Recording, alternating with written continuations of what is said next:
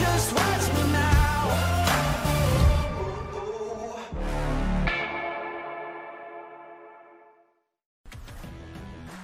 Welcome to Up My Hockey with Jason Podolin, where we deconstruct the NHL journey, discuss what it takes to make it, and have a few laughs along the way.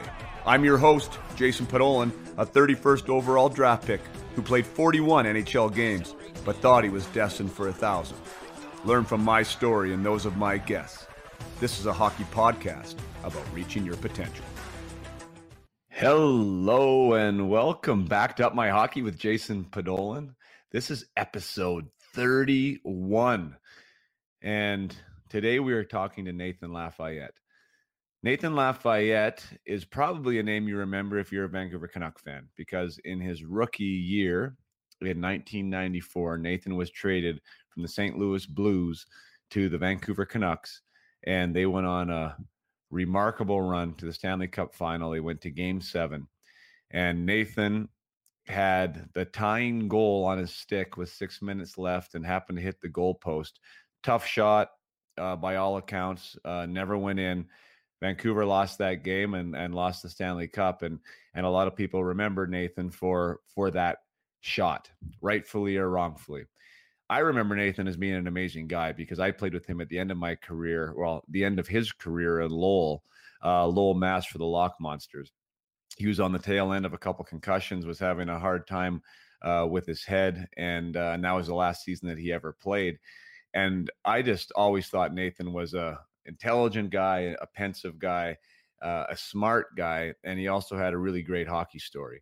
Growing up in Toronto, being traded twice as a junior, a world junior gold medalist, a third-round draft pick, ended up getting traded two or three times in his first 3 years in the league.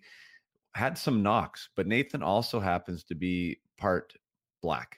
And that became the tone for this conversation, although it wasn't intended. Now, we have to remember the current context of our social environment right now with the Jacob Blake shooting. And for those of you maybe listening after the fact, the NHL players just took a stand to not play playoffs games in honor of the Black Lives Movement. This is also on the tail of Akeem Alou coming forward with some racist remarks by an ex-NHL coach. This is on the heels of an NHL diversity committee to try and bring equality and end the game's injustices within the walls of hockey. And Nathan turns out to be no stranger to some of these injustices and some of these experiences that no athlete should have to go through, regardless of anything, especially the color of their skin. Nathan, like I said, is now an advocate. He's an eloquent advocate for equality, for what needs to change. He is the senior vice president and chief insurance officer at British Columbia Automobile Association, which is an insurance provider here in British Columbia. He is in the conversation with on the backside of some of these people with the NHL and the NHLPA, trying to make things right. And that's where this conversation was really the backbone of this conversation. And I think rightfully so.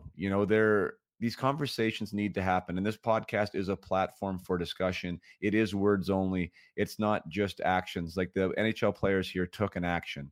They were able to use their platform to shine a light on something that they think needs to be talked about. There needs to be a discussion about this. It can't just be business as usual.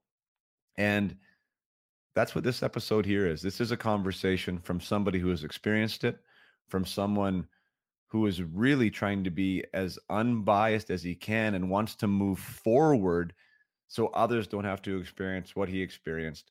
And he's not throwing anyone under the bus. This isn't a whistleblowing conversation. This is about real life stuff and trying to find real life solutions. Nathan's a gentleman.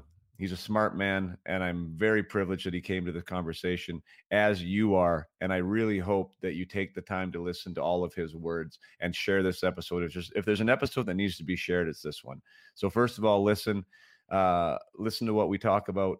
Understand that there needs to be change. This isn't a political discussion. It's just simply a human rights discussion about having everything be the same as best as we can, and acknowledging it from my seat as a white athlete that didn't have the opportunity to necessarily dive in to this discussion until things in 2020 happened. Nathan and I never had this discussion when we played together.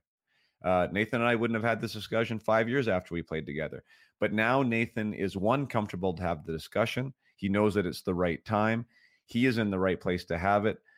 I feel comfortable enough to ask questions about things that I don't know. And I'm willing to be vulnerable, and hopefully you are too, to become part of the solution. So without further ado, I bring you a conversation that was supposed to be about hockey that turned into being mostly about people, but it's one that I'm glad I have. And I bring you Nathan Lafayette.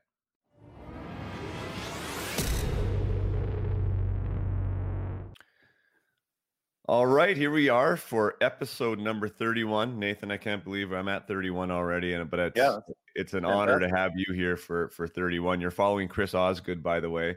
So, yeah, I mean, kind of big shoes to fill, but I know you can fill them. So I want to welcome you to the program and the podcast, Mr. Nathan Lafayette. Oh, thank you. An ex-teammate of mine from back in Lowell. And in the research, it's so funny, like when I have a chance to look into my guests, sometimes my friends, sometimes teammates, it's like I find out stuff all the time. And I didn't realize that was your last year of hockey. Like maybe I did, but I didn't really like it. I didn't get it. Right. And that's kind of sad to me because I mean, you're only 26 years old and you'd done a lot of great things. And I want to get there because I know there was a little bit of injuries that were involved in that. And I think that's an important part of the discussion. But just with the podcast, I know you've listened to a few of them early on. I like to talk about kind of the journey, right? Like navigating the space and all the things that come with it, the good stuff and the bad stuff. But for all of us, it starts kind of back at the grassroots level in wherever it is that we grew up. And I know you're from Mississauga and the GTA there. And if you're from Toronto, I mean, you kind of feel that's the center of the hockey universe. What was life growing up like for you back in Mississauga? It was, I mean, I think of it as normal. I guess every kid thinks of, where they grew up as normal. Looking back, it was, I mean, there's so much, not to get too high level here, but there's the concept of privilege and what your norm is, what you're rooted in kind of your normal expectancy. Where I grew up was a wonderful neighborhood, great things going on from a community standpoint.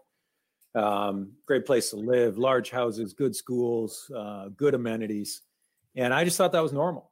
And certainly through hockey, playing junior and subsequent to that, working and seeing different neighborhoods and how differently people can live. I certainly appreciate that. I had it pretty good as a kid. Right. And, I don't know that I completely appreciated that at the time, but certainly have grown to appreciate that as time has gone on. Yeah, it's an interesting topic. I was like that as well. I mean, I grew up on 5 acres in Vernon, BC, which, at the time I had no idea like where Vernon would rank in the range of anything. Right. But then hockey took me different places. And every time I came home, I had a greater appreciation for where I grew up and how I grew up.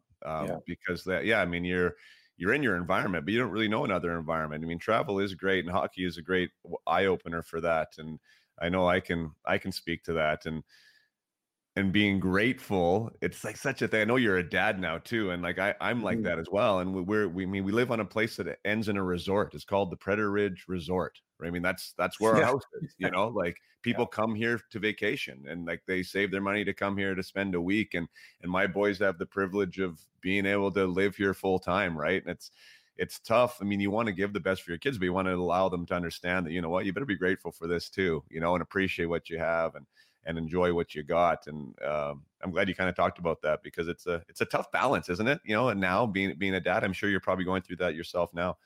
Yeah, you certainly want your kids to be appreciative and have a wide kind of perspective on life. And for me, when I went to Cornwall, that was my second stop in junior.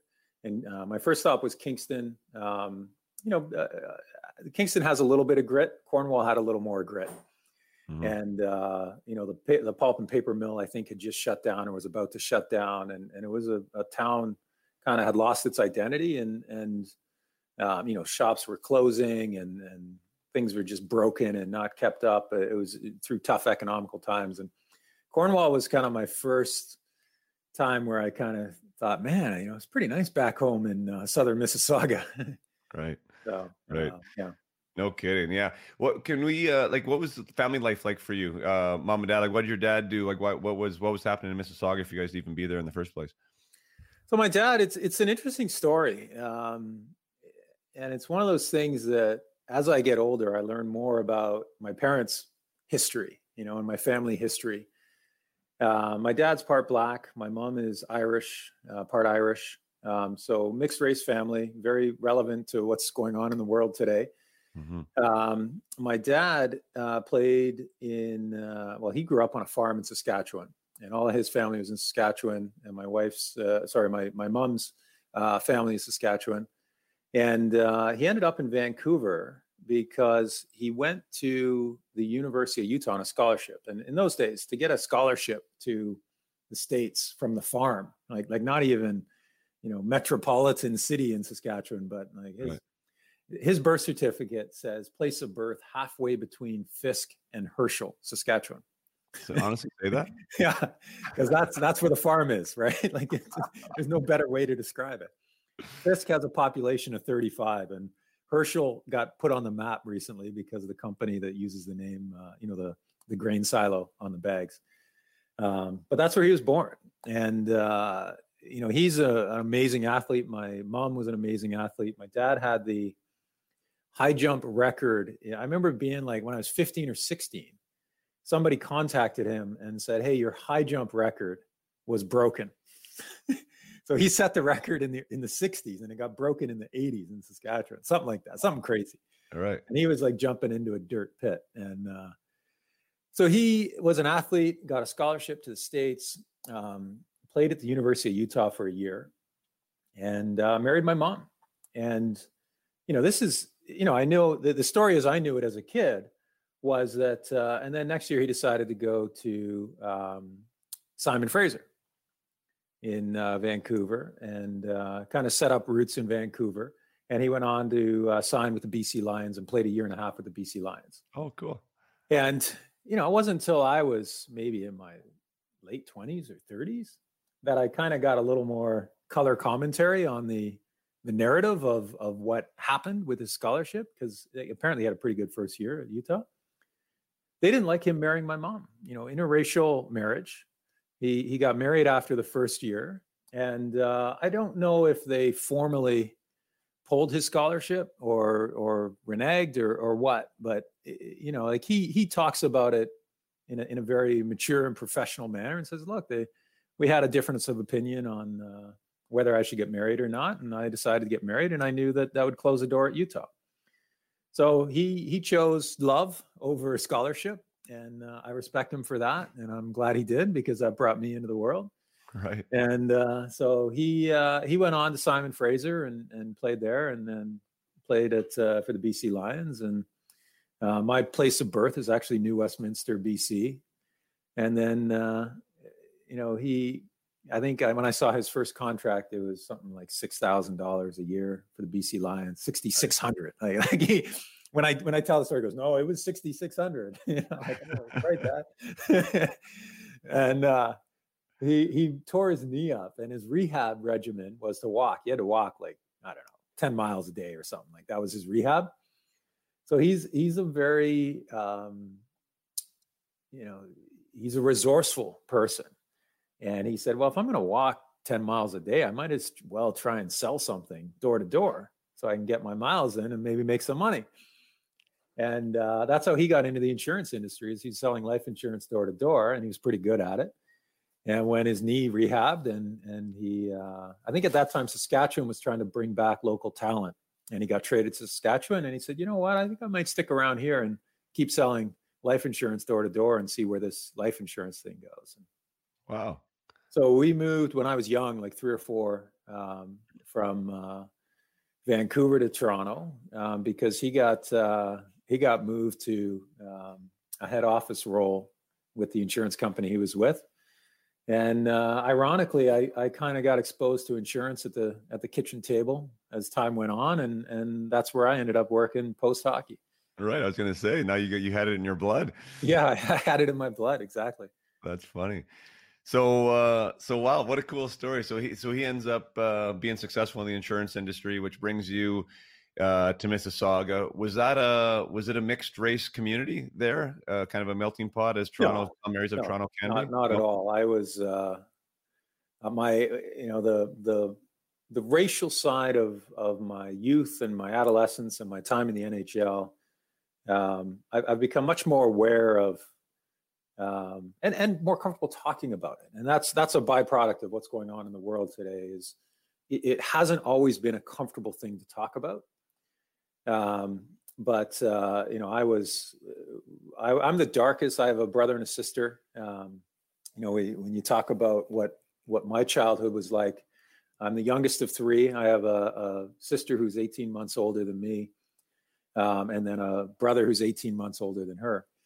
And we're pretty much all the same age now, but at the time it just seemed like there was a huge gap between us, a grade or two. But we got along pretty well. We did a lot of things outside. And my brother and I had a fixation with computers and programming and code. I'm looking back, I was a bit of a computer nerd, sitting in the basement, making, little games out of basic programming or C+ programming. So I had this weird balance of being super into sports and super into things that a lot of people who are into sports aren't into. So my friend group and the people I hung out with were very different. I kind of had not two separate lives, but I, not all my friends got along with each other. Right. So and that's the childhood was, I would say, pretty much uneventful.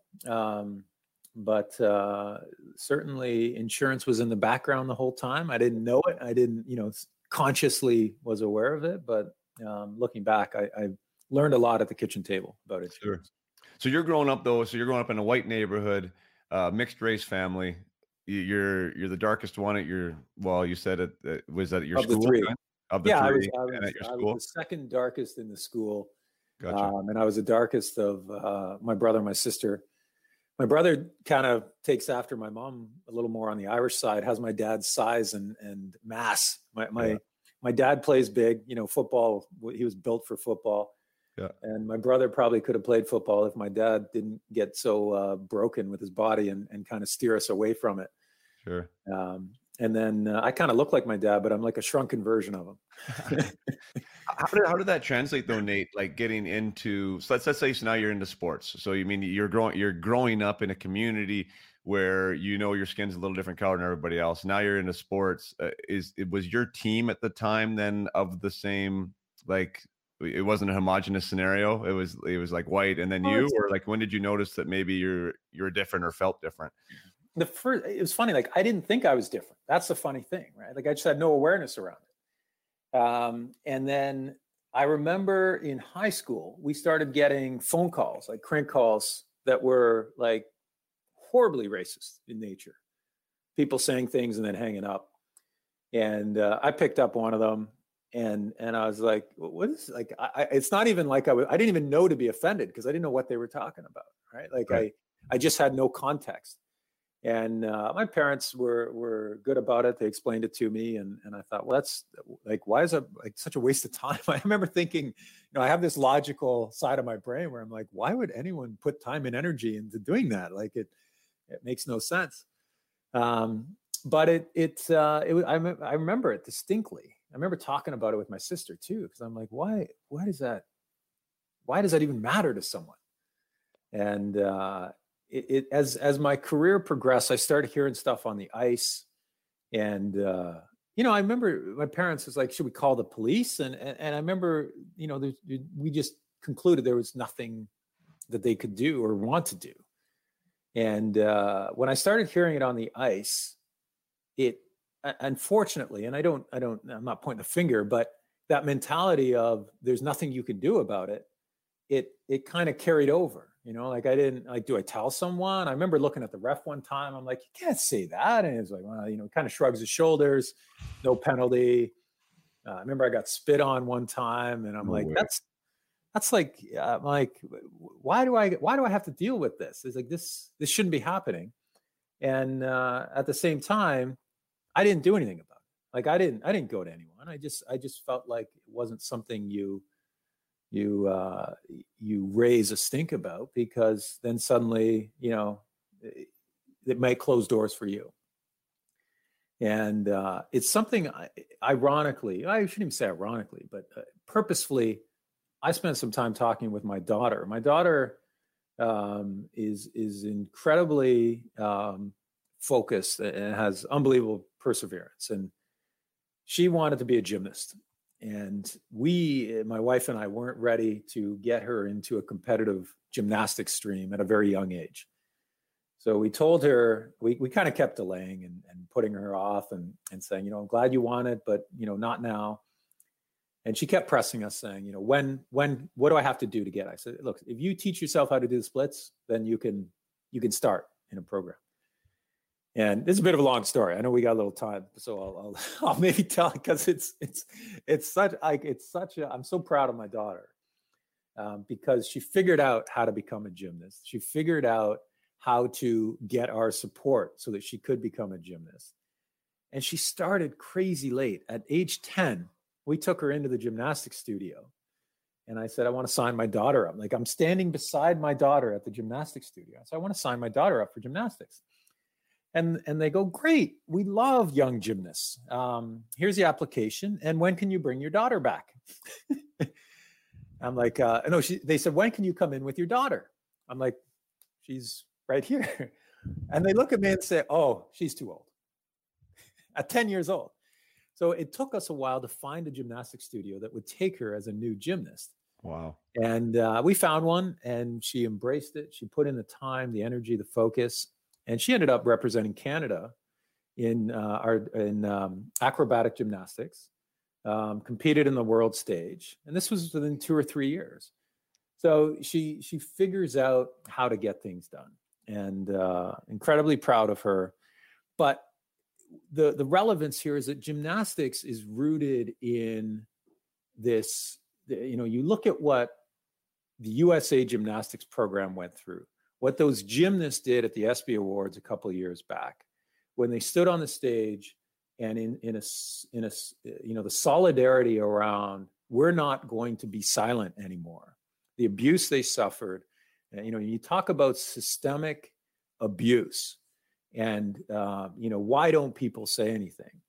When your path to the Olympics goes through 1, 2, or 3 gatekeepers, and if you piss those gatekeepers off, you're out. You can't say anything.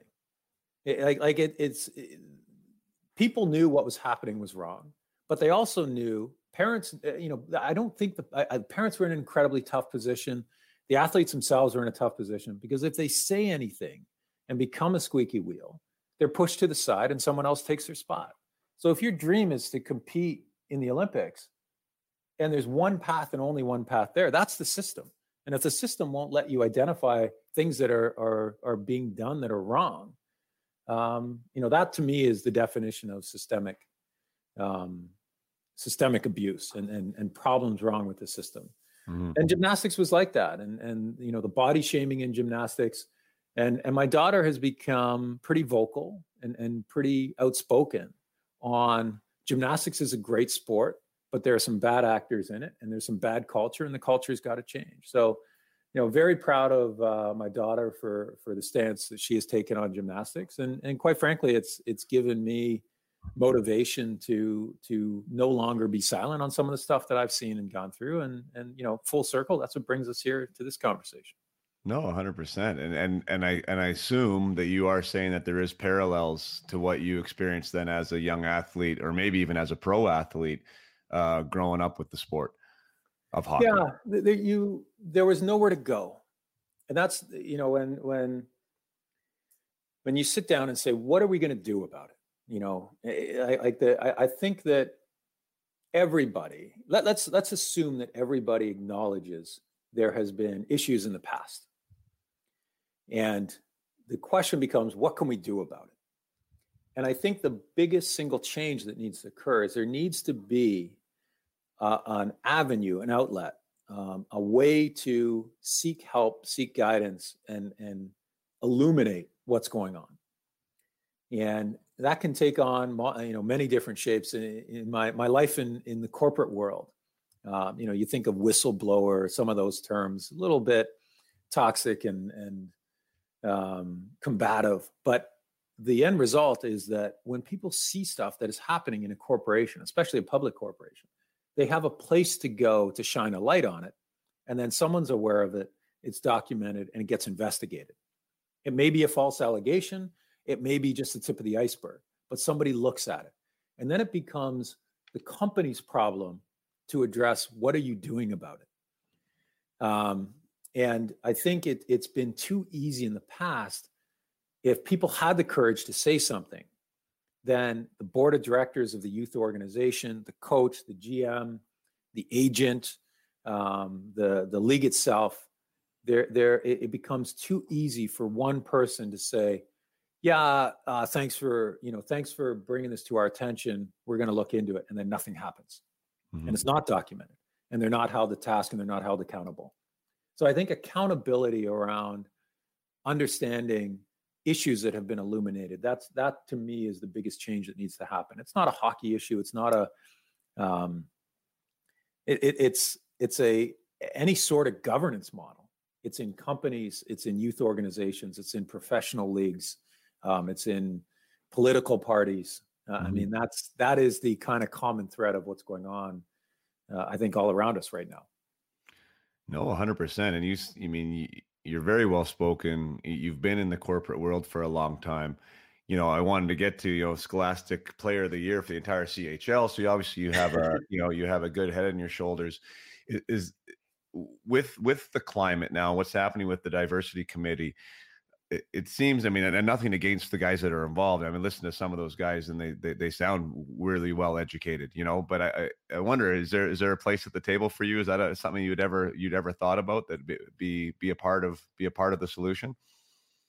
Yeah, I would. I am figuring out right now how I want to get involved. I've made the decision I want to be involved. At my current job, the company I work for, the two companies I've worked for before, I've been a part of the Inclusion and Diversity Committee. It's such an important area because you want to attract great talent, no matter what you run, no matter what company you work for, organization, team, whatever it is, you want the best talent. And in a free agent market, the best talent can go wherever they want. That's one of the things I've enjoyed on the corporate side, the idea of free agency. I never reached free agency in hockey, but it's one of the things that I struggled with, was that I had no control over where I played. So if I was in an environment that wasn't comfortable, and I'll give you an example. My first year pro, my dream was to play in the NHL. And for anyone out there evaluating what their dream is at a young age, if I could go back, I would have changed. My dream was to stay in the NHL because I got there multiple times. I just had a tough time staying. But making it to the NHL was my dream. And when I retired and I sit with the guys that I played with and I talk about my career, one of the most disappointing things I went through was my first year in the NHL. It was just a letdown. The actual on-ice competitive nature of it was amazingly fulfilling and such a rush. But the experience of living in a hotel for 2 or 3 months, checking out, like my first year I was with St. Louis, got called up, just how I was treated by that organization. I think it was still an old school approach where they made you, part of the plan was to make you tough and make you feel uncomfortable and don't take anything for granted. So I was called up the day I got there, the management talked to me and said, look, we don't think you're ready. We got some injuries. We had to call someone up. It ended up being you. You're probably not going to play, but if you do play, you're not going to play a lot. And I'm like, well, okay, like, I guess, and I was like, I was given number 40 at a time when, nobody was over number 26. Like, yeah. I'm like, and I remember asking, like, can I get a lower number? And they're like, kid, you just be lucky you get a shirt, you get a jersey. I'm like, okay, I guess I'll be number 40 then, and the toughest thing, there were a few, the tough thing that I would talk about at the time was that I would have to check out of the hotel after, every morning. This is the old school hotel. They'd slide the thing under your, the bill under your door, and thank you for your stay. You'll be checking out today. Checkout time's 11. I'm like, the first time it happened, I guess I got sent down. That sucks. So I kind of went to the rink, had all my stuff, practiced. Nobody said anything. After practice, I'd be like, okay, what's happening? Like, where do I go? I had to check out of the hotel. Like, oh, you had to check out of the hotel. Yeah, we'll go day to day with the hotel, but you can check back in tonight. I'm like, okay. Didn't want to say anything. Like, didn't want to be the squeaky wheel. And we'd have a game. After the game, I'd go back to the hotel, check out in the morning, and like so for 2 or 3 months, I was checking out of the hotel every day with all my stuff. We'd go on the road. I'd take all my stuff. And they just kept telling me, yeah, you're only going to be here another day or two. So don't, and I'd get called up and sent down, but same thing over again. And I just never got comfortable. I never felt like I belonged there. And the piece that so I tell guys, I'd be like, my first year didn't go too well. And they say, well, that's, you got to deal with that. And, you should have been grateful that you were there. And I'm like, listen, I was happy to be there. And that was part of the problem. I probably shouldn't have been so happy to, I was playing, I think when they started tracking ice time, I was playing, 38 seconds. I had 2 DN, I forget what it was. There's a DND, did not dress, and a DNP, did not play, so dressed, but didn't play. So I sat on the bench, and I get it. Like, everybody goes through that. Well, not everybody goes through it, but other guys go through it. But I just felt that the organization could have done a better job of making me feel a part of things. And what compounded it was there was a racial element to just living in that city and playing in that city. And that was a part that I didn't talk about. I didn't talk, I don't blame the organization for that. At one time I said, look, my car's getting vandalized in the parking lot during the games. Can I park somewhere else? And I didn't tell them how it was being vandalized. Because it just wasn't something you talked about, but it was racial slurs being written on my car. And I remember them saying, well, listen, Brett Hall doesn't park in a special spot, so you shouldn't park in a special spot. And I get it. But going back to my point on, there was no outlet. There was no one to talk to about certain things. I had nowhere to go. Like, I remember calling my agent. My agent said, look, you're kind of hanging by a thread up there. You probably don't want to say anything. And he's probably right. But I still don't think what I went through was, anything that anyone should ever have to go through. There should be a way to eliminate that from the experience. And I think now certainly with guys parking in fenced lots and underground, it's not an issue. But there's other things like that, I'm sure, that guys have had to go through. And I just had to deal with it. And I'd be going home next day, getting the soap and the water out and cleaning my car off and taking it, to get detailed and buffed out. And, 3 days later, it'd be back. And I just kept it to myself, dealt with it internally. And looking back, certainly that was part of what made my first year difficult. Oh my gosh. In that city. I guess. Do you think, and let's not forget, you're 20 years old. I mean, you never mentioned that. I mean, you're a young man, right? Like, on your own, already been to Peoria, already been called up, right? Going through all this stuff, playing with the likes of Brett Hall and these guys you've watched on TV, like all these things are happening to you, and then this is now on top of it. I mean, I can relate to everything but that. I mean, I can, because I looked at your story and it's interesting. You're born on February 17th. I'm February 18th. Like some of the teams that we touched are similar, like traded your rookie year. Like I can relate on some levels, especially with the uncomfortability, but not from the race perspective and not dealing with that. Like, do you think, and I know it's just, it's just a guess, if you did have the courage at the time to say, hey man, they're writing the N-word on my car. That's why I'm here. Do you think that might have changed anything? I don't. I think for me, it would have been healthier because it keeping that bottled in just consumes energy. Mm-hmm. Like it's emotionally fatiguing. Now I might have been sent down for other reasons. I might have been sent down for that reason. I might have been deemed difficult and tagged and never played another game in the NHL. I don't know. But I do think that if that were happening today and somebody said something, then I truly believe the organization would deal with it in an appropriate manner and it wouldn't affect their career, and that they would have an outlet to get it made right. Mm-hmm. And I one of the things I regret is that why has it taken me 25 plus years to get comfortable talking about this? I don't know. You're right, like you said, I was 20 years old when it happened.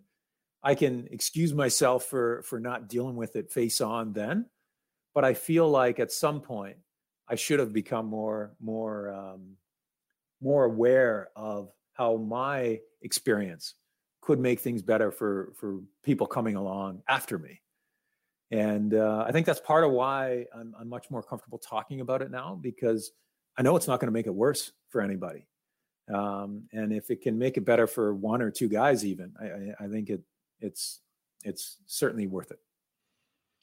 Yeah, that's I mean, that's a cross you shouldn't bear, though. I mean, me just listening to that, I can understand where you're coming from and feeling I wish I could have done more, but yeah, again, speaking from the other side of the fence, meaning a white guy side of the fence, being 20, like you're just trying to, like you said, you're just trying to stay there, and you are uncomfortable every single second. Like, I mean, at least I was, some guys are in different spots, but when you're called up like that and you're in the fourth line and, you're not the first overall pick, and, you might feel like, yeah, I'm going to have a long NHL career, but when you're at the rink, I mean, like, I don't know, it's just not a comfortable scenario, and you're in survival mode. Yeah. And so if you're giving them any other opportunity, whether you're right or wrong in that scenario, thinking what they're going to do with that information, like, it's just, why would you give them that opportunity to find a different reason to get rid of you? Yeah. And I am pretty stubborn.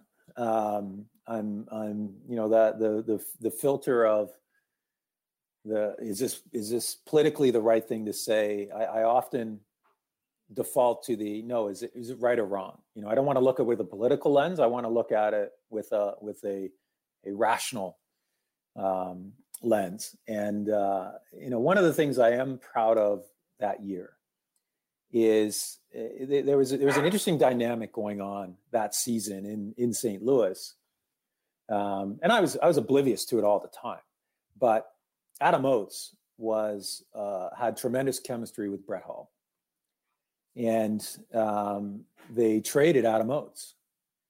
And in return, or as part of their strategic thinking, was they brought in Craig Janney. And it just so happened, I don't know if it was left shot, right shot, or what, but Craig Janney had tremendous chemistry with Brendan Shanahan. And they had trouble finding a centerman for Hall. And I think I might have spent 10 seconds as a consideration.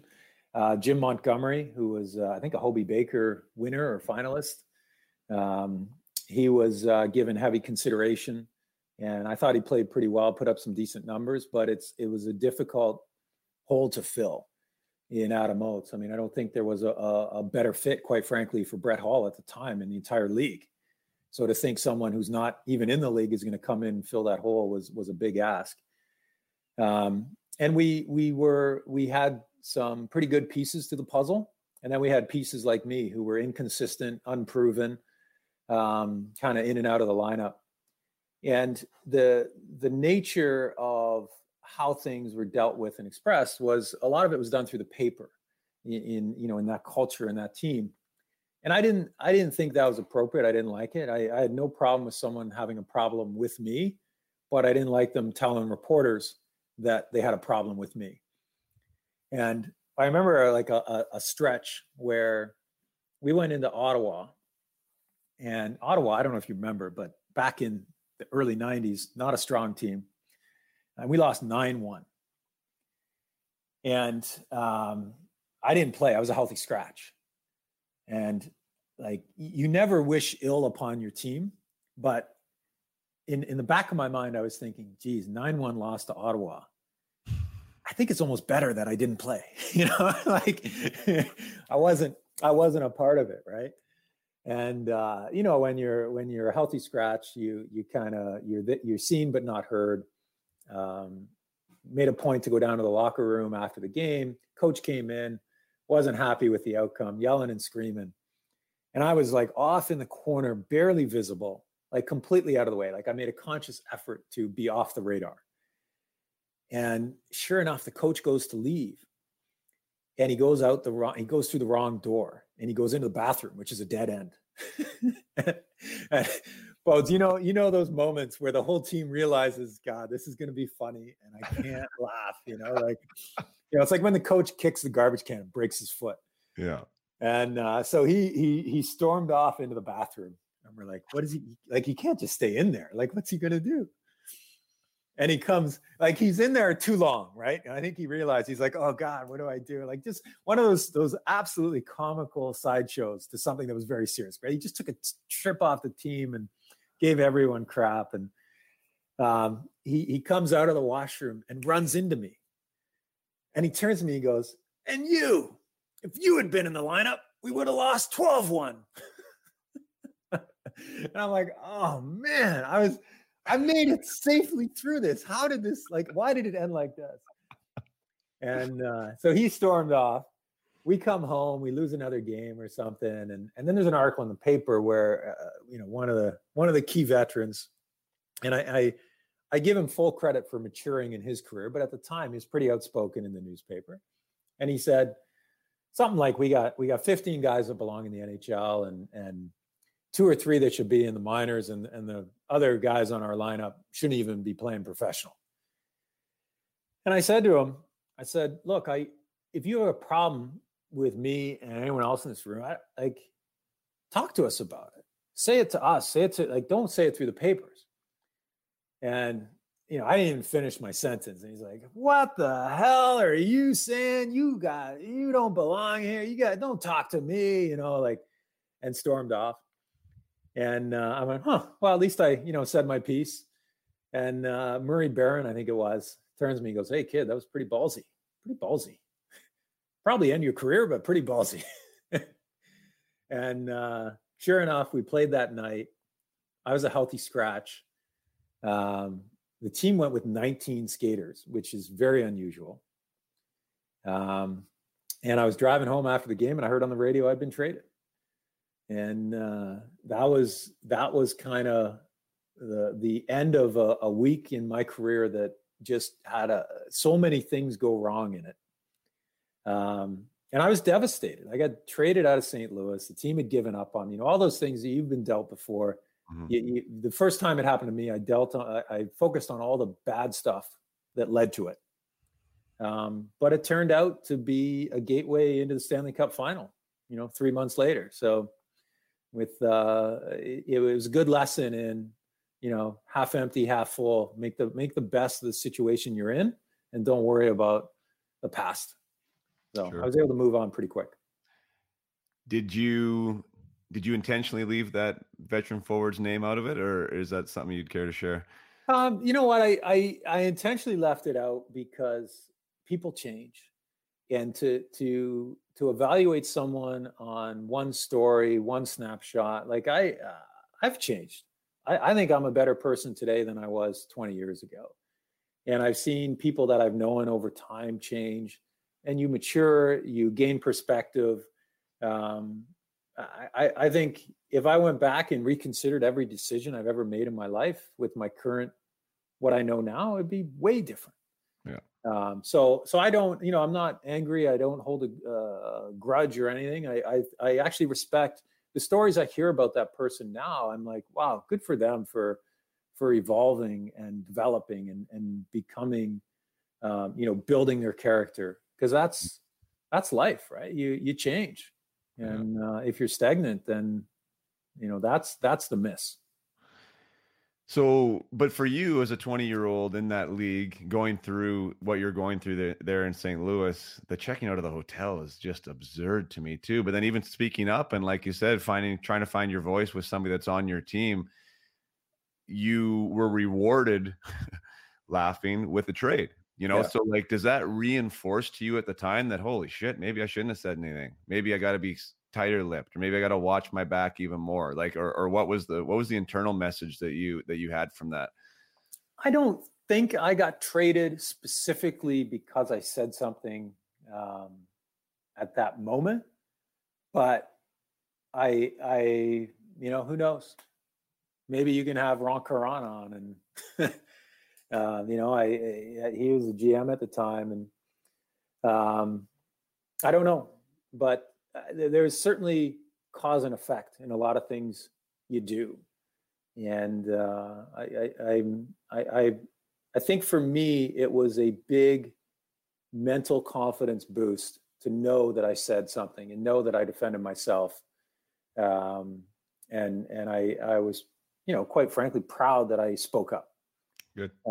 And did it change my career? Maybe. For better or for worse, I think it was for the better, because I got to be a part of something in Vancouver that was pretty special. And I don't think I would have gotten that opportunity. Like at the time when I went to Vancouver, went to Stanley Cup final, I was like, oh, I hope I make it back next year. Or, if not, the year after. Like, I didn't realize, like, that was you don't get multiple chances at the Cup typically in a career. And I didn't realize that at the time. So had I played 7 years and not had a stop in Vancouver, chances are I wouldn't have gone to a Cup. And so I think it worked out.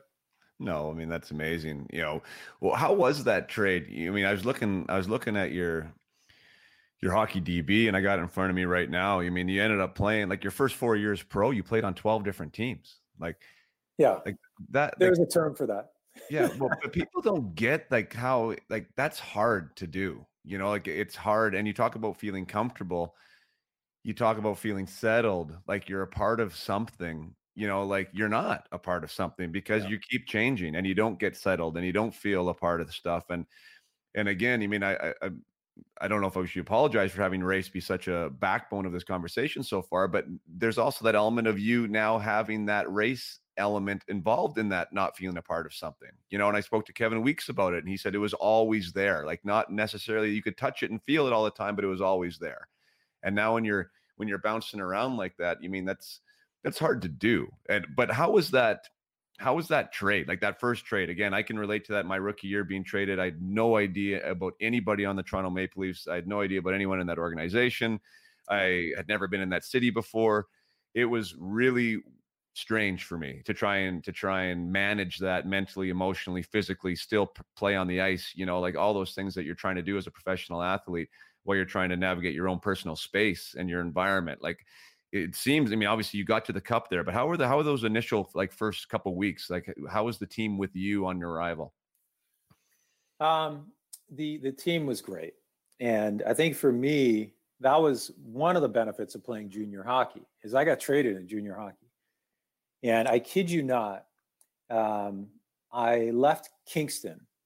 I got on the bus. So I heard I got traded. I'd gone to Queens for 2 days.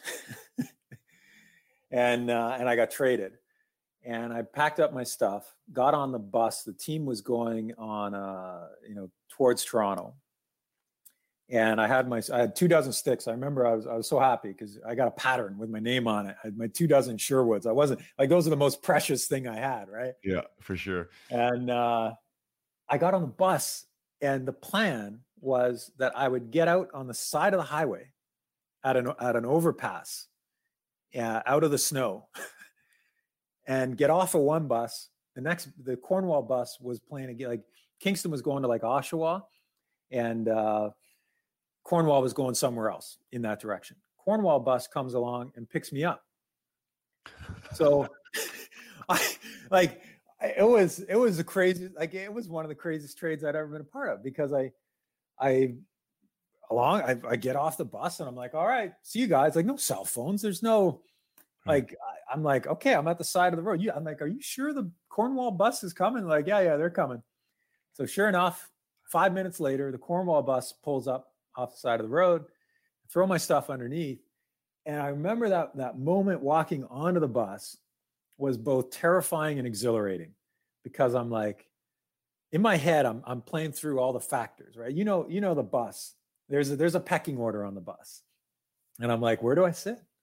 Everyone, like, the bus is full. Everyone's got their seat. Like, nobody has said, hey, there's a sign like a reserved seat. Nathan, this is your seat.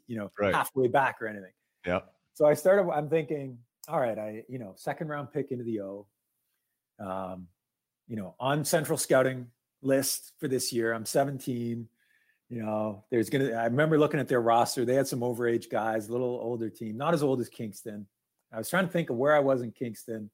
And I'm like, I should probably be sitting about halfway back. So I started walking down the aisle, and I'm making eye contact.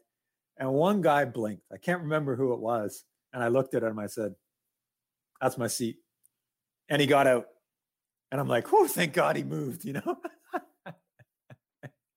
And that was it. And then we motored on to some other town. And I remember getting ready for the game. I'm like, what number am I? Who am I playing with? Like, what position do you guys see me play? Like it was just crazy. But the team welcomed me there. And when I heard on the radio that I got traded out of St. Louis, I nearly drove off the road. And I went back to the rink and I had to track someone down. And what I learned and appreciate is that when you get traded, you are the last to know. Your ticket's been booked. The deal's done. The NHL knows, the receiving team knows, like everybody knows except you. You are the last person they tell. So nobody wanted to talk to me. Finally, I got to the GM, and he spent 30 seconds telling me there's been a deal, and I left, and I had a plane ticket the next day, and Vancouver welcomed me with open arms. Great bunch of guys. I've used the term super inclusive. I was a part of something right from day one, and I was a healthy scratch the first 3-4 games of the playoffs that year. But I still felt a part of something. And then I got in the lineup, and when we started winning, I knew Pat Quinn was somewhat superstitious, so it would take a loss to get me out of the lineup. And I managed to get some traction and some playing time, and was able to contribute on the ice. So that worked out great.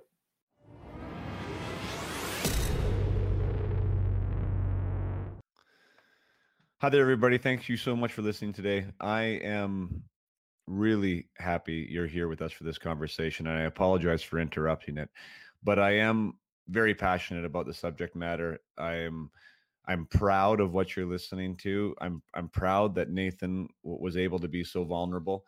I think he's an amazing voice for the subject matter, and I know other people need to hear this conversation. So if we can start the conversation within the hockey community, that's a great place to start it, as it applies to us. So please share what we're talking about here. Share this episode. If there's an episode you have listened to that I encourage you to do something with, it's this one. Put it on your social media. Share it within your minor hockey association. Share it with your junior teams.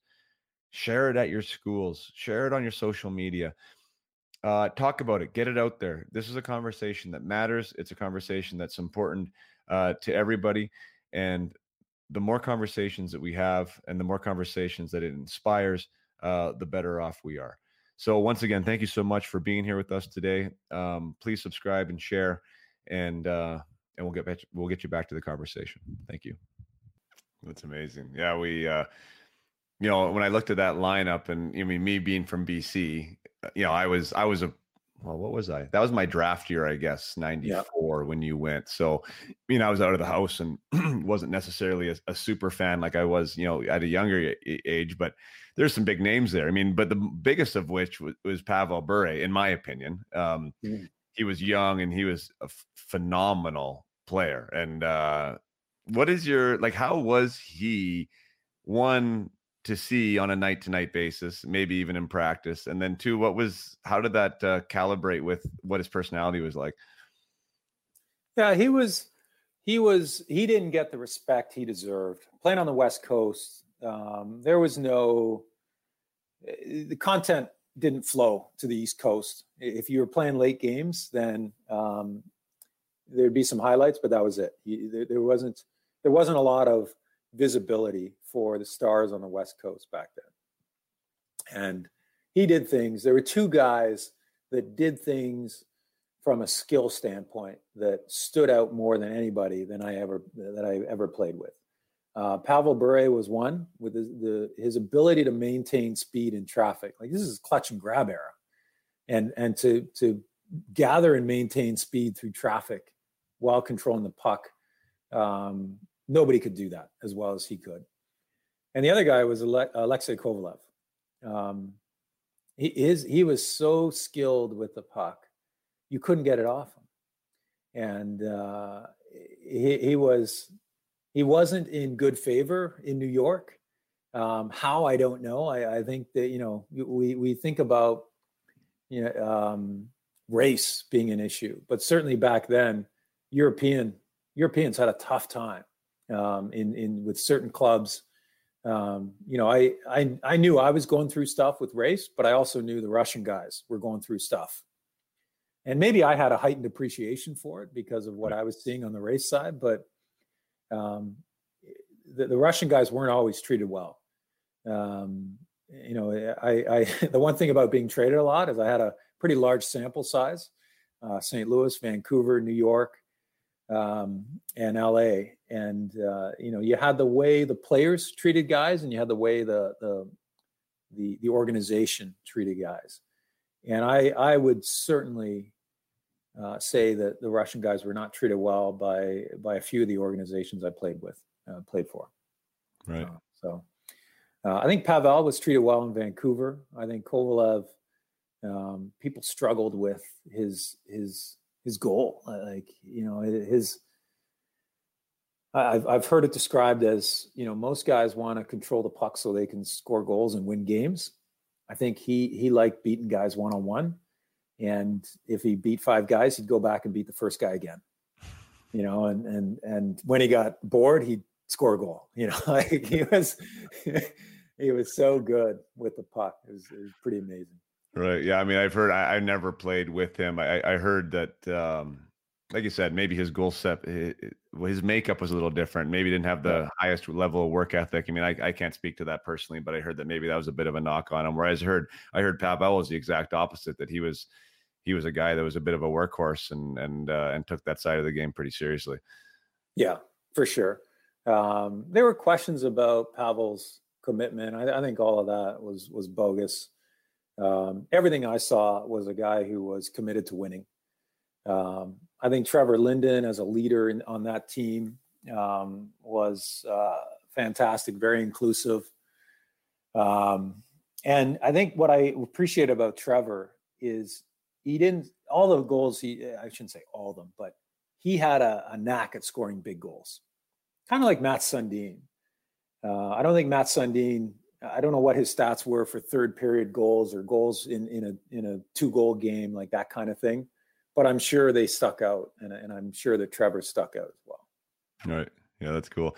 Let's get back to that playoff run, because that's one that's gonna live forever in Vancouver fans' minds. And they got back to the final there and couldn't get her done against Boston either, up 3-2. But I mean, there's that one post, and I know that you've talked about it, and I know that it's been involved in conversations, a part of the Canucks lore now. But when Courtnall feeds you that kind of backdoor pass, and you're not on your one timer, you're on your proper side, you get pretty good wood on it. and you hit the post. You know, I mean, 6 minutes left in the game, you're down by 1. Is that still a piece of what Nathan Lafayette is in the hockey world, and how much of a piece is it? Yeah, I think I certainly think that that is absolutely attached to my legacy. I've recently relocated to Vancouver, and I've been out golfing with my son. And if I'm playing golf with someone in their 40s or 50s, there's a pretty good chance they recognize me, or they recognize the name, or they recognize the story for sure. For me, I think the biggest part of that is that I look at Pat Quinn, I look at some of the guys that were so committed to winning and played roles that weren't glamorous, like Dave Babich, the whole defense corps. Brownie, I think, was a talented, was respected for his finesse and offensive ability, but there was no stud defenseman on that team. Jyrki Lumme, a tremendous human being, huge contributor. But in Sega, these aren't guys in the 80s and 90s. These are guys a little bit further down on Sega 94 kind of performance score. But the thing I regret about it, I wish it went in. And if it goes in, obviously it's a tie game. Who knows what happens? But I think about what it would have meant for some of those guys to have a cup versus a Western Conference championship trophy. And that's a piece that I regret the most. It's not a selfish lens of, God, I wish I had a Stanley Cup. Absolutely. Everybody wishes they had one. But at the time, I didn't realize that, like I said, that it doesn't necessarily happen again. Right. I kind of assumed that it would, and that, for Murray Craven, there'd be another chance, and some of these other guys. And I regret that it didn't happen that year for that team, because those guys were so close. They were so good to me. They were so good to anybody, whether you were playing 20 minutes a night or in the press box. There was no bias. It was such a change from where I was a month before that, 3 months before that. And I think New York had that same mentality. And I don't think it's a coincidence that New York and Vancouver played in the Stanley Cup in '94. Right. Because when I got traded to New York the next year, it was very similar from a team chemistry standpoint as what I experienced in Vancouver. And then when I went on to play in LA, I think they were on a path to build that, but it wasn't built yet. Right. Chemistry, culture, these things that are kind of warm and fuzzy sometimes when people talk about them, but they're so important to success of organizations. Something certainly that I've gained appreciation for in my life after hockey and my business career is how do you build high performing teams? And I think chemistry, alignment, and culture are the foundation of that. 100%. And like you said, those words are ambiguous a little bit, right? Because, it's something that we're searching for, or people claim to be searching for, but people have a different way of going about it. But I think that you had a stark realization there in the span of 1 year, what that does feel like. And I've said it in different times in this podcast before that I never played for a team. Well, I shouldn't say that. Florida was good. They went to the finals that 1 year, and they had a pretty tight unit there. A bunch of journeyman guys that kind of understood and were grateful for where they were, and they're pretty inclusive. But then at the end of my career, I tried out for Detroit, and the legacy they had there, it was a massively different experience. And Brad Larson, a past guest on the show, unbelievable episode. He talked about being the fourth line guy with the Avalanche the year that when they were good, and he said that he felt like Sakic and those guys made him feel like he was one of the most important pieces of the whole puzzle. And he was playing 6-7 minutes a night, and what a difference that made for him, right? That feeling that I matter, that I belong, that I'm a part of something, made him give more, made him buy in more, made him want to do more, So like, Yeah. I totally see how you're connecting the dots there, because I had that same experience in the corporate world when I was building hotel teams, right? Like, everyone needs to feel a part of something. And when they do, you're going to have higher performing, people are going to feel better about themselves, first of all, because there's a human element to this, right? And then plus you're going to have the business side of it. You're going to have better results. Yeah. You just nailed something, which is a question I get asked, from different people in different circumstances, but what does it mean to be a good teammate? And, who's the best teammate you've ever played with? And I think it's a pretty specific question, right? Who's the most skilled player? I've answered that, Bure and Kovalev, but who is the best teammate? And I think of, what does that mean to be a good teammate in any environment? And I think that the simplest definition is, a good teammate makes the people around them better. And what you just described as Sakic, I've heard that about him, where he just, if you play with him on one of his teams, you become better. And that is what's powerful. You building hotel teams, you need your weakest link to become better, because they're surrounded by good teammates that lift them up, and you get the most out of every person in every role. And that's not easy to do. It's hard to find stats on it. It's hard to find any sort of model on it from a data standpoint. But it's what sets successful organizations apart from ones that might look like they have all the pieces but can't quite get it done.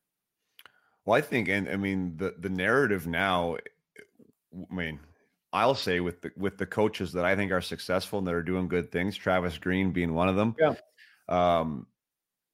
is that the human being, the person behind the player, is part of the discussion. It's part of the narrative. It's not even part of it. It's one of like the principal focuses, because what you just talked about in St. Louis was a bit of a dehumanizing experience, right? Like that whole element, the emotional element of being a hockey player, was completely forgotten about, and almost to the opposite effect, as you said. Like, they almost probably stamped their drum and said, "Yeah, we're doing this good because we're making this hard on them."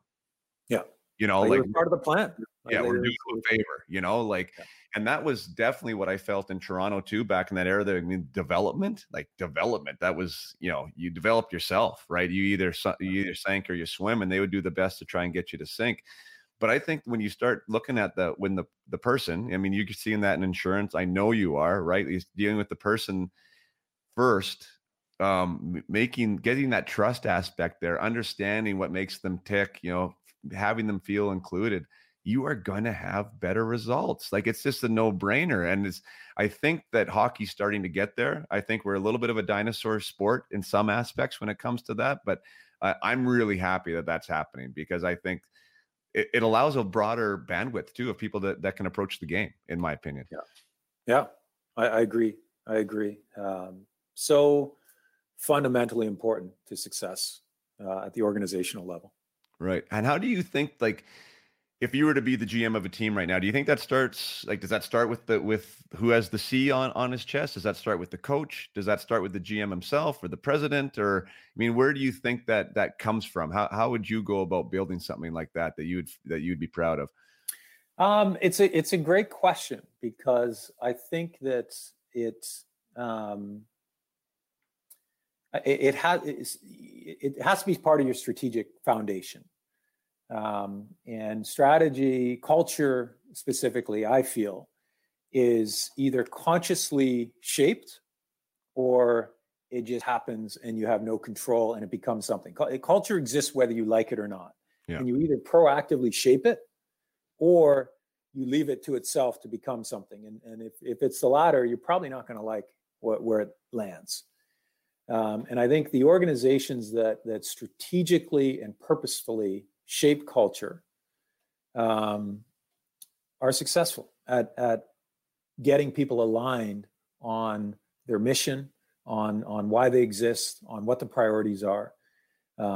Everything matters, right? It's whether you have, I think in the corporate world right now, that's my lens, and I've made a when I retired from hockey, I purposely distanced myself from sport and, sitting around telling hockey stories. And, when I went into the meeting room, I wanted to be the underwriter, not the ex-hockey player.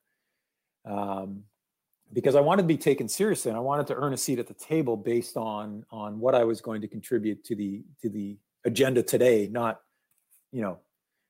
telling stories about my past.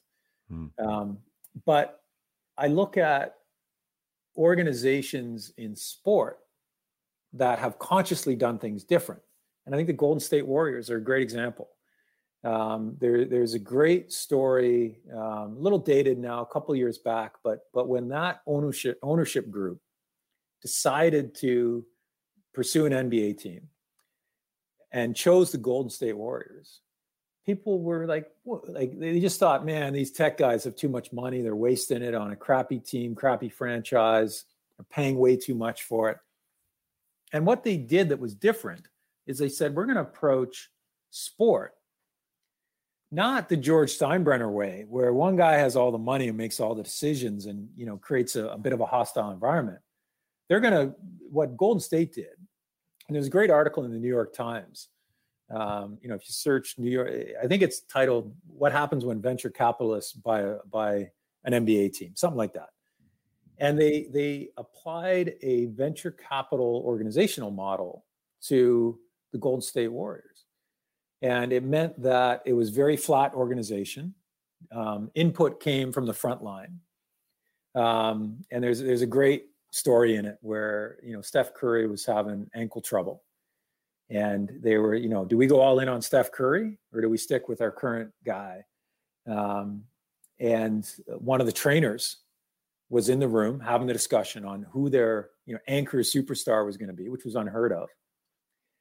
And he was also empowered to speak up. And he said, look, I know you guys are worried about Steph Curry, but no one's ever retired because of ankle trouble. Like, it doesn't happen. You're making an issue out of nothing. And they were worried that Steph Curry was going to have a shortened career because of his ankles. And it just, when you ask a question, how would I approach it? It would be a very flat organization that made decisions based on information right from the front line. And it would be a culture of empowerment. It's probably the first time where I saw that direct connection between how successful sports organizations and successful business organizations, where you need to, there's a new, different way to run things. And I look at my role right now. My job isn't to tell people what to do. It's to let people do what they do best and move things out of their way so they can do it either more efficiently or quicker or more cleanly. And it's just, my job is to remove waste from the organization, whether it's time spent figuring out things that don't matter or pursuing things that aren't strategically important. But that's my job. My job isn't to figure out what to say on a phone call specifically. We got people that know that inside out and can do that very well. I'm not designing web pages. I'm not designing the mobile environment that we're going to operate in. Mm-hmm. I feel like my role in business has essentially been a GM role in sports, but just with different players and a different game. And that's not something that was immediately obvious to me. But as I started to have success in business, I'm a curious guy. I thought, why is this working? Right. And that's when I started seeing the parallels. Sure. If we take it back to the arena and back to the ice and we're talking about a team, I mean, talent in the business world, is the exact same. People are looking for talent. You mentioned that earlier, right? Sports organizations are looking for talent. There has been a greater discussion about the person too. And I know I've said that now a few times, but in sports, and you even said like that Canucks team, there's some good players on it, but it wasn't full of Hall of Famers by any stretch of the imagination, right? Yeah. how important is the person, do you think? The character, right? Whatever they're about. I mean, whatever makes them be who they are in the locker room, maybe not on the ice surface. How important is that to a winning culture or to creating something special? I think it's critically important. And I think the other piece of that conversation is diversity. You can't have 20 of the exact same thing, in a locker room. You need diversity. You need, personally, my emotional roller coaster goes like this. Other people, super high, super low. And I don't think a team of 20 of my kind of emotional profile would work, but I also don't think 20 people riding a roller coaster profile would work. And I think you need that balance. So when you think of inclusion and diversity, there's so many different perspectives and layers to it, but it's what drives successful teams. When you look at board of governors, when you look at their history, their upbringing, where they went to school, what they studied, if you've got 20 board of governors or 10 board of governors that all profile exactly the same, that's a problem. Yeah. And when you have a vacant spot and the 9 existing board of governors are looking to fill, they're calling their buddies. They know somebody who is a lot like them that can fill that seat. So strategically, you have to make a conscious decision to add diversity to your board of governors. And the idea that strategically, it's something that has to be done strategically. And shaping culture is a strategic decision. Whether you're a hockey team, a youth organization, a Fortune 500 business, if you're not thinking about it strategically and executing it and monitoring it and measuring it as a strategic element of your business, it's not going to happen. And I think your business is going to suffer because of it. So that is a very long-winded, maybe indirect answer to your question. How would I do it? I do it on a fundamental basis of people and diversion and inclusion as a strategy. Scott Nickel, one of my past guests, he said you can't have everyone be a milk drinker. Is the way that you wrote it, which was funny, right? You can't have 20 milk drinkers. He's like, it doesn't work that way. But a lot of times, though, I think there's a fuzzy line between, that goes on the physical side of the game. You can't have everybody who wants to toe drag everybody all the time, right? You need some guys who want to bang. You need some guys who like to block some shots, right? Like to build that side of the physical realm of your team. Would you take then in saying that the personality profile of a guy as well and try and build that in? And would race also be a part of that diversity? Yeah, I think it all factors in. I think that I think among like available toe draggers, you'll have some that are selfish, some that are too caring, some that are, you don't, it's not that you need 5 toe draggers and 5 grinders up front. You need to think of it as a I'm getting a little too technical here with my insurance hat, but it's not a single variable equation. It's a multivariable equation. And among like if you're building a team and you've got a box that, we need 3 skilled forwards, you can fill those 3 spots with an angle of diversity. You can find good human beings among them. I mean, and it's not that, it's hard to find a good human being among hockey talent, but you can evaluate the human side of all the toe draggers and find the one that's the right fit for your team. Yeah. You don't have to compromise and say, well, it's a toe dragger, so he's going to be selfish. They're mutually exclusive. Yeah. And there's so many, it happens again and again and again in my conversations. Like the people that the guys remember are the guys that were good to them, right? That took care of them somehow, that made them feel, again, a part of it, made them feel human, made them feel connected, right? In all those organizations, it it was the Chris Drapers and the Kirk Maltbys in Detroit, right? These guys that were taking Darren Helm, taking guys like myself underneath their wing to help them figure out how to do it, inviting them places, right? Like that's stuff that they didn't have to do, but because they did it, they're memorable. They made them feel a part of things. And I think that, those good people matter.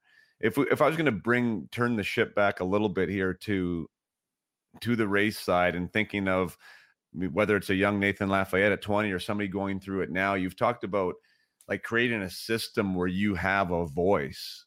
Like how would that look, do you think, in a current National Hockey League team?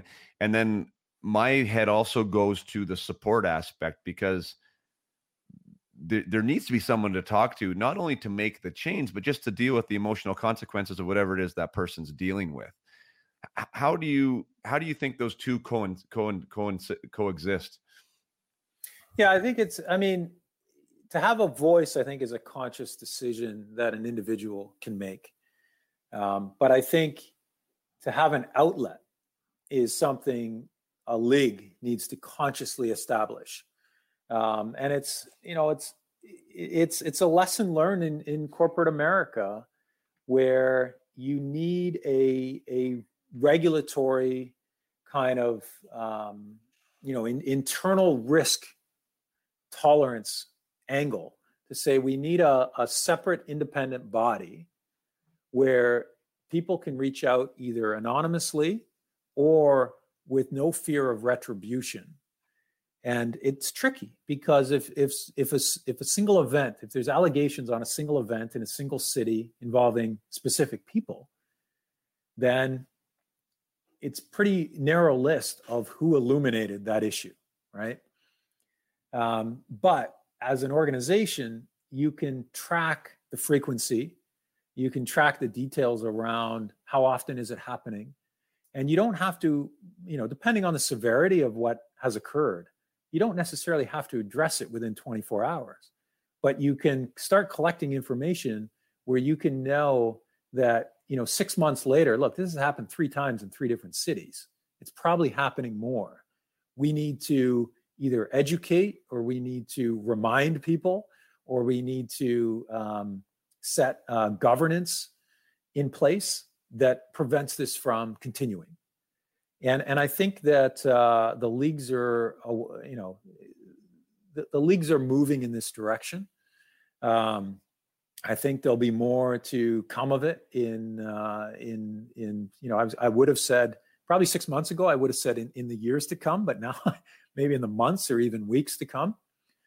And I think that's how you deal with it, is you give people a safe outlet where they can raise their hand and say, I saw something that wasn't right, or something happened to me that wasn't right, and hold the organizations accountable to dealing with it. And I think that's the key, is that it can't end with being reported to a person that buries it. Yeah, and I'd love to understand how the back office workings of that is, for the NHL to want to do that, but there is going to be organizations are going to be held accountable at some point within that system, right? And do those organizations have to buy into saying that, we're going to sign off on this, right? Because there is some bad actors in the NHL. I mean, it's just, that's the way it is, and there's some organizations that are good and would probably want to be a part of it. I wonder how that's all going to flesh out, because I see that it sounds like there's some resistance from the NHL and somehow buying in with the diversity committee right now, just hearing what Kane's saying and some of these guys that, they want to get something done and they want to work with the NHL, but it sounds like maybe it's not going quite as fluently as they want. How about the support piece, Nathan? Like I don't know what support even means. It's going to mean different things to different guys, but like you said, you didn't have a voice. Like you didn't really, there was no one on the teams that you would talk to. You wouldn't go to the coach. You definitely wouldn't go to the general manager. Your agent was kind of telling you to be quiet. Like if let's say mom and dad isn't, like, somebody without a like a solid familial support system, like how would they include the NHL, that piece, that support piece, that outlet? What do you think some of the key components would be? Would it have to be anonymous? Would it have to be, I don't know. How does that look for you? I think the biggest piece, it has to be without retribution. Like, there can't be any repercussions. Right. It has to be just a safe haven of discussion. And there's professionals that specialize in helping people through difficult situations. I mean, this pandemic has certainly taken a toll on people's mental health.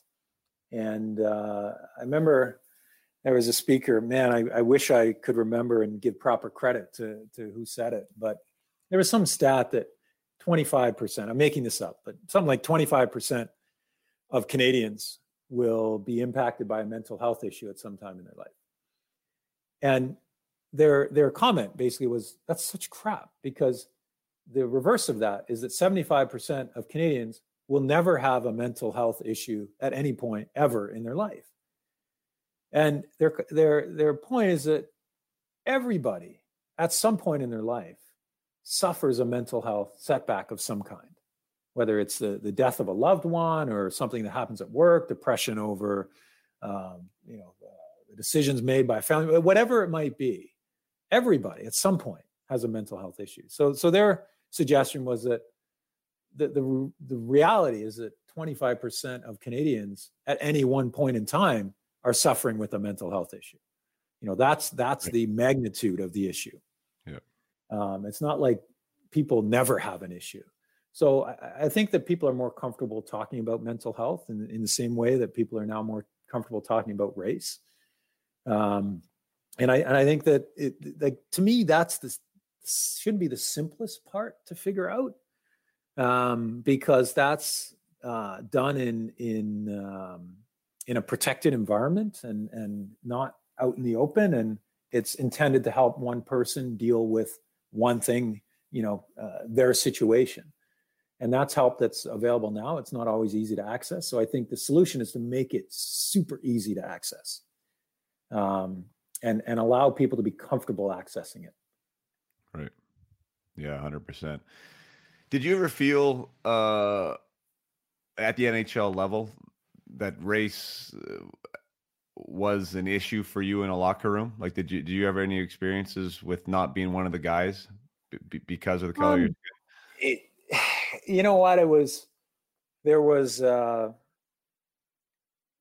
my first year was right around the OJ. So there was the OJ chase and then the OJ trial, a couple of years after that, or whenever it was. And that was just so that was the beginning of the overexposure and overfeed of information. And I think the race side of that story played out daily in the locker room. I had nicknames that I didn't like that were racially, blatant racist. Let's call it what it is. But I think you also know that the last thing you can do is say, hey guys, I don't like that nickname. Do you mind coming up with a new nickname for me? Like that is how to cement a nickname, right? Like, right. Oh, you don't like it? Good. We'll call you that more often. Right. And I don't blame any of the guys. I don't blame, and then again, I go back, you take that circumstance and put it today. I don't think any of those guys would be comfortable with those nicknames, comfortable with some of the things that were being said. Everybody has evolved, and we're talking about good human beings, that there was just a culture where that was acceptable. And I don't blame any of them. I will say this, like when I got traded to New York, I in terms of mental health issues, I struggled with that. Like I spent an entire Stanley Cup run and the summer learning to hate those guys.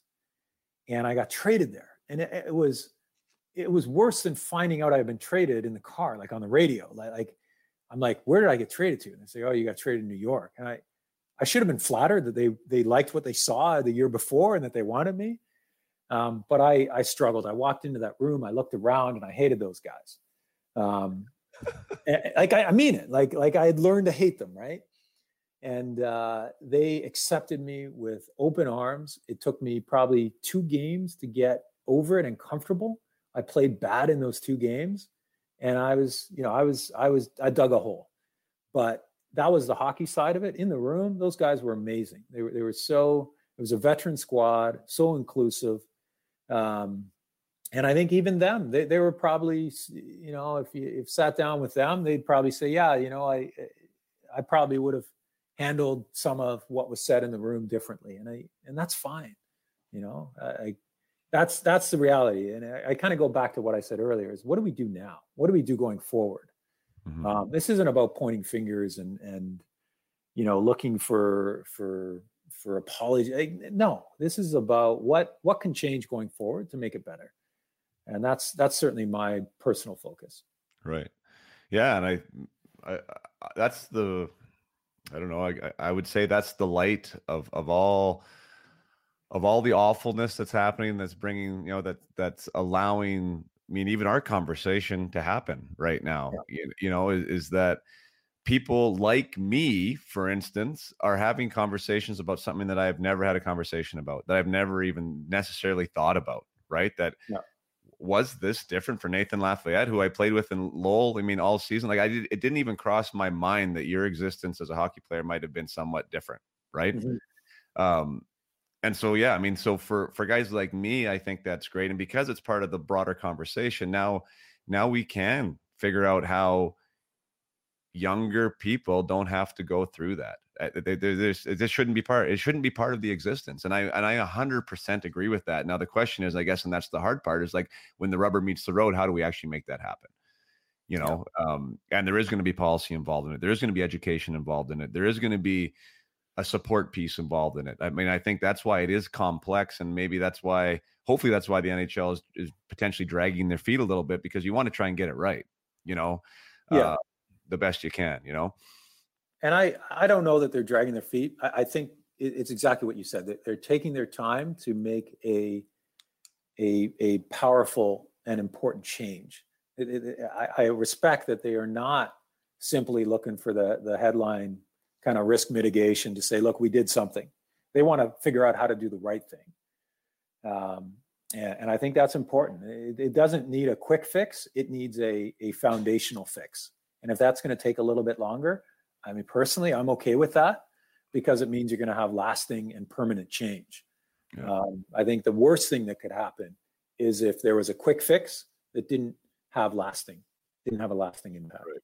And I guess the other piece that we've talked about, but not really, is that the NHL can do it at once, but if the grassroots levels don't follow, and if families don't follow, you know what I mean? Like, not everyone gets to go play in the NHL. I mean, of course, you're a professional athlete, having to deal with stuff, but it's these kids in Squirt and Atom and Bantam that are playing at a youth level that are having to deal with the stuff that you were talking about growing up that should never happen, right? Like that's where it starts, because if it's become normal, right? And if it's become normalized at that level, and now you're in the NHL at 20 and now it's not normal there, and now you have this, it's just, I mean, that's not real, right? I think there's a life component to what's happening right now. And I think that when the grassroots gets involved in it as well, that now we're really talking about something. And obviously this goes way beyond hockey too. This is an all sports thing, right? That it's just race shouldn't be a part of it anymore.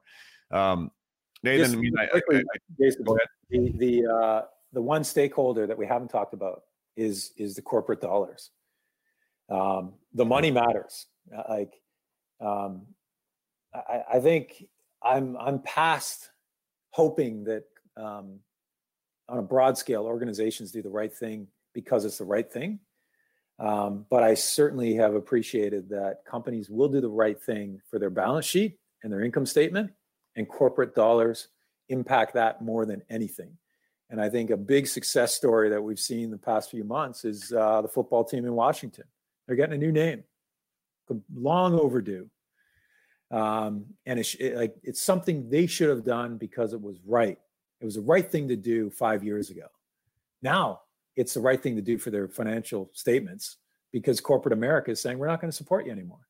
You got to address this. So I do think that all stakeholders have a part to play in it, but ultimately the money is what's going to drive the decisions. And I think that organizations can't hide from the money impact anymore. I think that's probably the biggest thing that has changed. So they have to address it. They have to deal with it. They can't just keep saying, a press release isn't going to do it. Right. Yeah, I mean, that's a whole different. I mean, I almost get this gross feeling on my stomach thinking about that. I mean, because it's that cancel culture that's almost developing now, right? Where that's like people don't like this, so now we're not involved in it anymore because the people don't like it. Like, Yeah. I know, you've said that yourself. I mean, you wish people would do it just because it's right and because it's part of their ethical backbone of what their company is all about. But I mean, the changes change, and however we get there, I guess we get there, and those changes are needed and necessary, and definitely society's going in the right direction now. And obviously it's never a straight line, and we're all trying to figure it out, and we're going off the tracks a few times, probably the wrong way. But it is what it is. And I think, I appreciate you 100% for having this conversation. I mean, I promised you 90 minutes and we're done, and we barely even touched on your career. But I mean, this is obviously, I mean, I think you feel that way too. I mean, this is more important than hockey. It's the human 101, as my friend Kevin Weeks would call it, is very relevant right now. And you were super eloquent with where you've come from and what you see as the future. And I want to be a part of that too. And I think that hopefully this conversation and conversations like this are helping enable that, helping even an understanding. I think that is part of it, right? I think the stories, you being able to share some of like that, the stories that you shared, and to have people that have never experienced it themselves, have never spoken with anybody who's experienced that themselves, it starts to become understood, right? And I think that understanding from a wide range of the population matters. It has to matter if you want to have widespread change.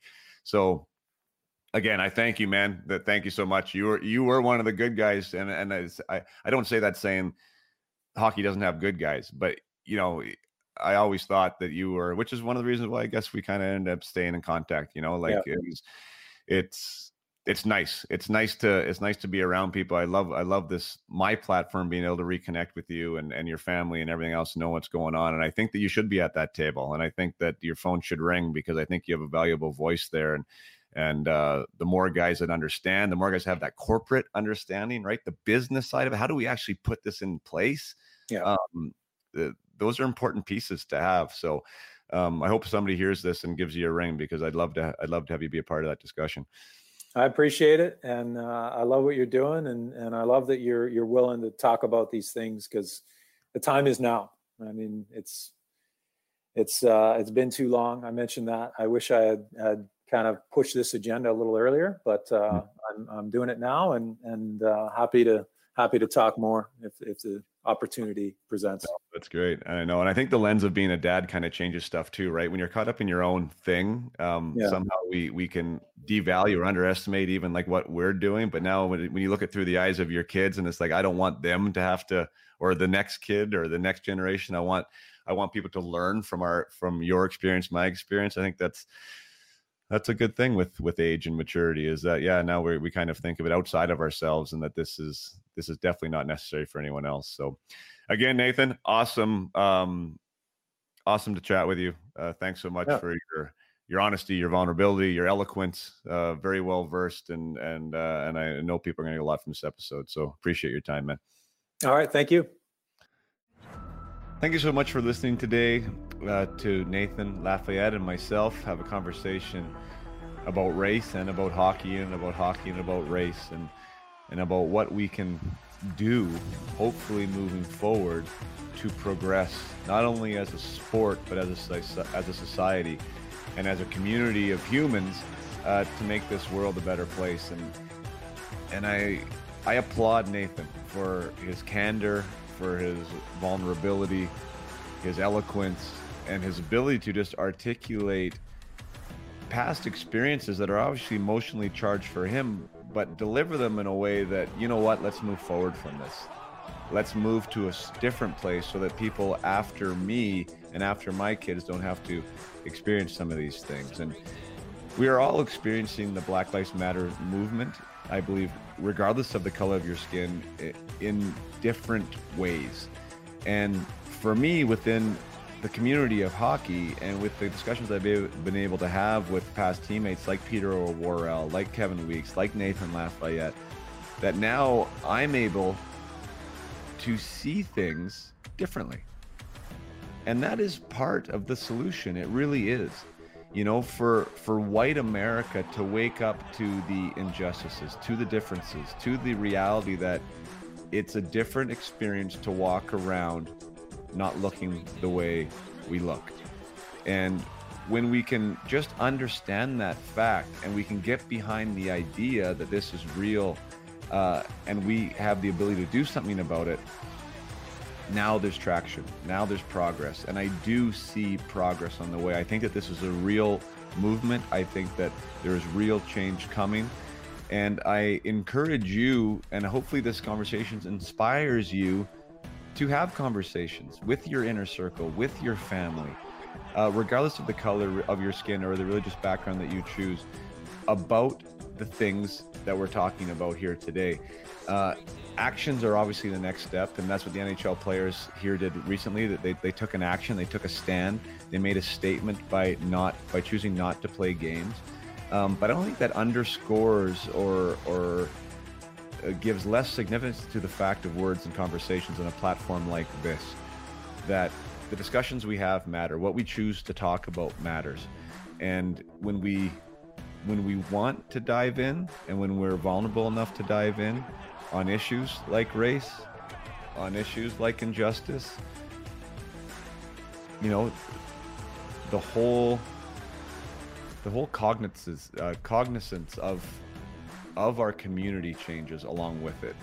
And I think we need to make the conversation clear, whether you're white, black, brown, that we can't have things operate the way they have been in the past. That it's not something that we can just step aside and overlook and continue on as things are normal. And like I said, these conversations are part of that process. So very, very, very thankful, Nathan, for coming on today. I'm thankful for those of you who chose to listen to a conversation that's a little deeper than we usually go here on Up My Hockey. But I do think it's relevant, and I'm happy to be a part of it, and I hope you are too. So, as usual, play hard, keep your head up.